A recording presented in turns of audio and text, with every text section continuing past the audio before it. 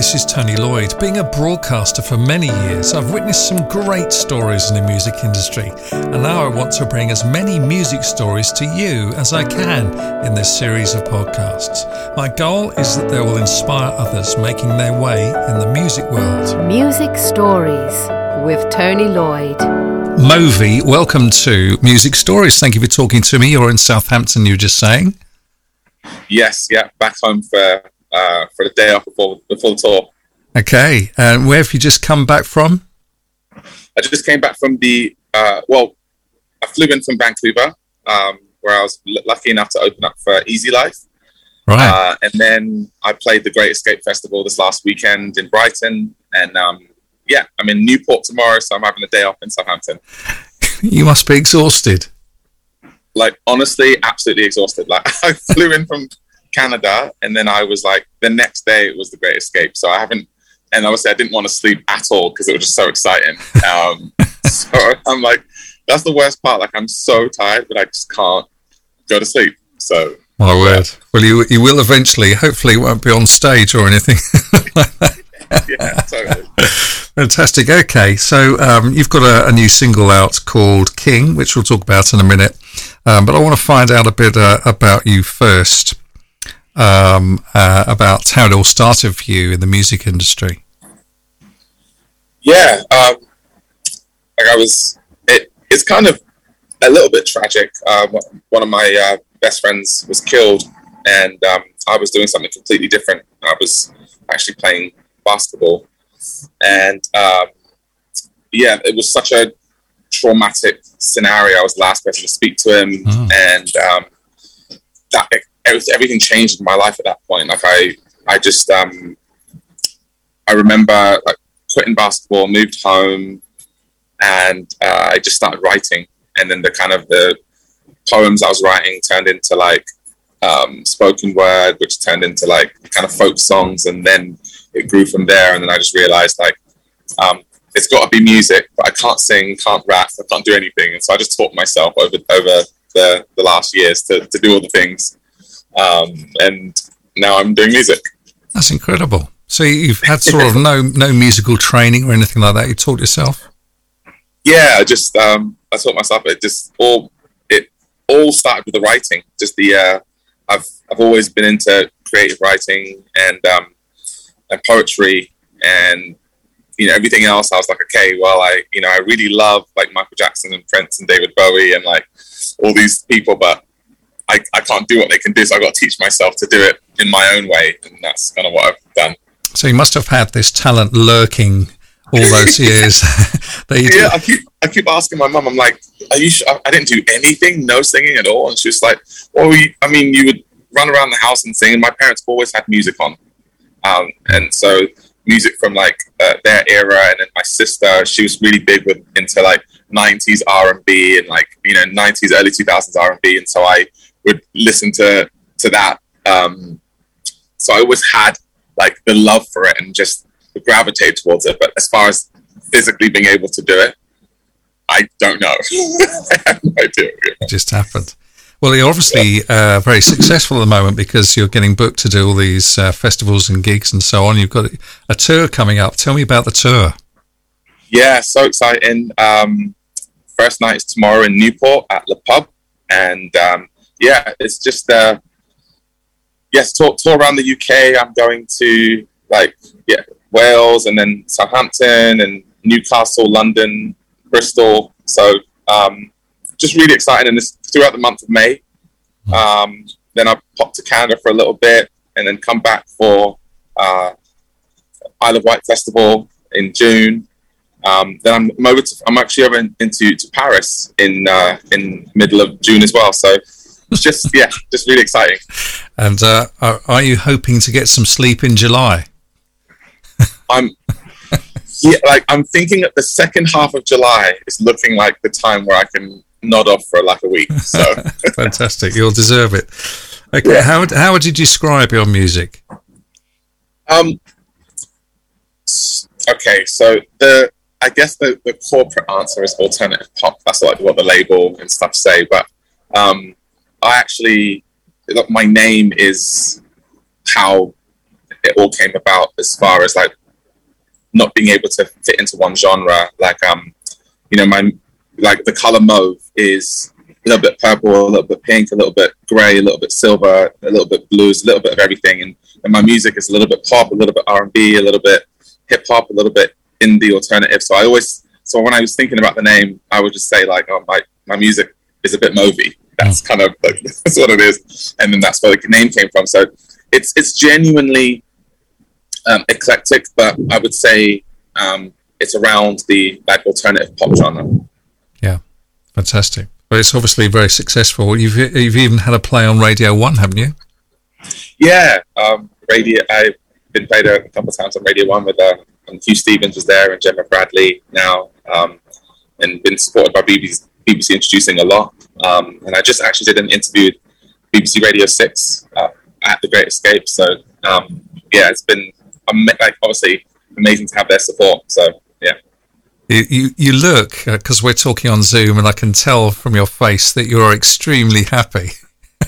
Yeah, it's because I can't believe it. I'm like, I've worked really hard, and I think that I'm just like, wow. Like, how do I get booked for a Great Escape? Like, I'm playing like last year I played Isle of Wight, and like Tom Jones played like the same day. I was like, wow, this is awesome. So I'm just having a lot of fun and genuinely very happy to be here. Like, just happy to have the opportunity.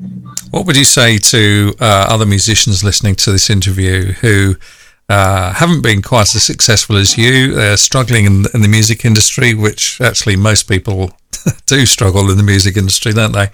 And they don't realise their potential and so on. What advice would you give them? Well, I would say genuinely, I know this is a very cliche, but like truthfully, like, don't give up. And when I started, I just focused on the actual craft. Like, I didn't focus on like fans and the industry. I was just like, okay, I need to make a product, and that is actually, that's good, so I worked, like, I wrote 3 to 5 songs a day. I would just write. I'd teach myself how to write on demand. I would perform to myself. Like, I would actually just put in the hours, much like I did when I was training to do sports. So it was like, I really took it like very, very seriously, day in and day out, just worked on the craft. And then after that, I didn't expect yeses from anybody. I applied to so many festivals, so many things, and people would say, oh, maybe next year, or maybe when you get more fans, or maybe when you get this. And I didn't stop. And I think that's the most important message, is like, it's just to keep going, because everyone has a different timeline, and everybody has a different journey. And I'm just super happy that I'm getting an opportunity to do things now. Now, this question I always ask young ladies who I talk to on Music Stories, and for the sake of balance, I've got to ask you, being a young man, if that's okay. Do you or have you ever practiced in the bathroom, in the mirror, holding a hairbrush? Do you know what? Yes, I've practiced holding my Afro comb. Yeah. I constantly do that in the shower after I've like combed my hair out and shampooed and stuff. My conditioner is in. I'm letting it do its thing, and then I'm just kind of singing to myself. The acoustics in the bathroom are the best. Yes. So yeah, all the time. That's awesome. Yeah. Fantastic. Yeah. I'll tell you what, everybody says yes, they do. I've interviewed hundreds and hundreds of people. They all say yes. In the bathroom. As you say, the acoustics are ideal. A little bit of reverb or echo in the bathroom. Yeah, fantastic. Now you've got an album coming out later this year, I hear. Yeah, so I've just finished it. I had Katie Tabini, who mastered Arlo Parks' album, so I was really happy to get her to say yes and master my project. And it's going to be out in late October, and so we've got like a few singles throughout the year. And just to be able to do an album, and I'm sad for the songs that didn't make it on there, but I'm really happy for the ones that did. Well, can you save those up for the second album then, perhaps? I know what I'm like. I'll go into writing the second album and I'll be like, I can't use anything from the past. Like, I've written almost 4,000 songs now, and it's 4,000 songs. Yeah, I've got a really. It's well organized, but I've got a really crazy catalog.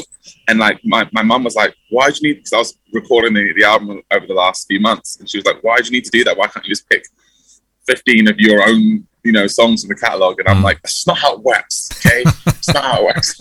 So yeah, no, it's. I think some of them genuinely will be up for the running for it, but that because.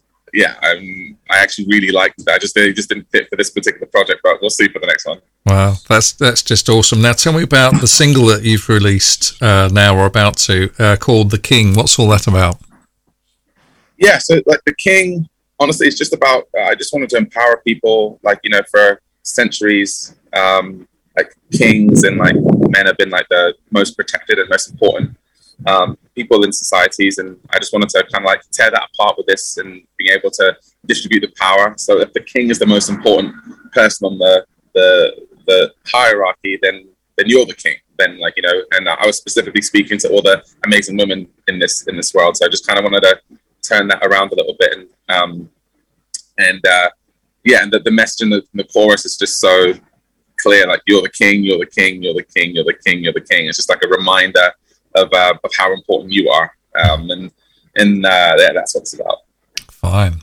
Now, your bio that I've been sent says, I'll just read a little bit of it. It says, "A highly energized and articulate emotional wreck on stage." First of all, I didn't write that. That would be the first thing to say.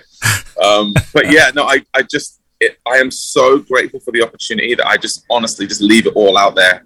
I don't want to leave anything in the tank when I'm performing, and it's just it's an opportunity for me to tell people how important they are, to kind of show them my heart and how much I actually care about what I'm doing, and that I'm not just there to look good or to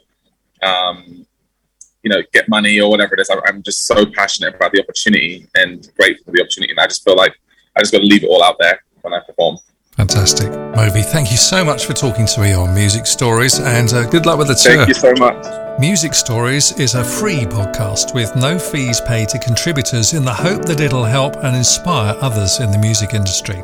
Get in touch if you've got a story to tell. If you would like a professional podcast made or would like training so you can do it yourself, I can help. Go to TonyLloydRadio.com. Music Stories with Tony Lloyd.